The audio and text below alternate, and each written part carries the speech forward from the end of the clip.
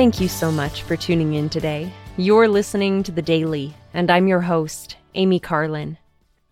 Ezra Booth had seen a miraculous healing and been invited to survey the land of Zion in Missouri with Joseph Smith. In spite of these blessings, he abandoned his faith and became agnostic, going so far as to seek to discredit the church. This week, I've been studying the Lord's instructions to Joseph Smith and Sidney Rigdon after Booth left the church and began publishing a series of letters in a local Ohio newspaper. These letters criticized both Joseph Smith and the restored Church of Jesus Christ, and they began to hinder missionary work. The Lord commanded Joseph and Sidney to pause their translation on the Bible and instead preach the gospel in the area for a season. The Lord instructed, "Confound your enemies. Call upon them to meet you both in public and in private." 40 days later, Joseph and Sidney were called to return to translating after a conference, preaching only inasmuch as it is practicable until that time. As my husband and I discussed this situation and the Lord's response to it, we considered what we could do in a similar situation. There are those today who seek to discredit the Lord's church, whether publicly or privately among friends and family.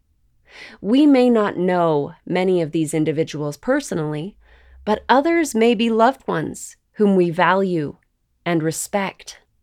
As we consider what to do when faced with loved ones or public figures who discredit or criticize the Church of Jesus Christ of Latter-day Saints, we can remember the Lord's counsel to Joseph and Sidney and their response at the time.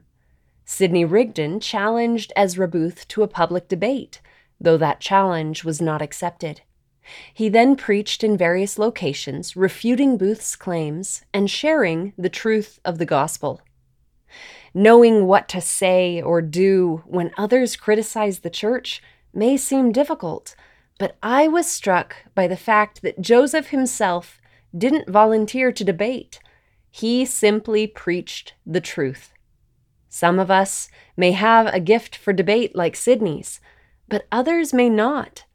If engaging is not practicable or realistic for us, we can instead simply teach the truth, as taught by the Holy Ghost and the true doctrine of the Lord's church.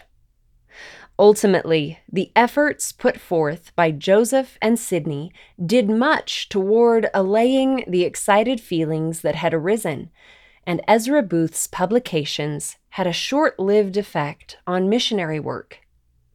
By following their example in this situation of listening to the Spirit and preaching the Lord's gospel, we can share the truth of the Church of Jesus Christ in ways that will bless the lives of others. We can be instruments in the Lord's hands and do His work, even when loved ones leave. Thank you again for listening today. The Daily is brought to you by the Church of Jesus Christ of Latter-day Saints.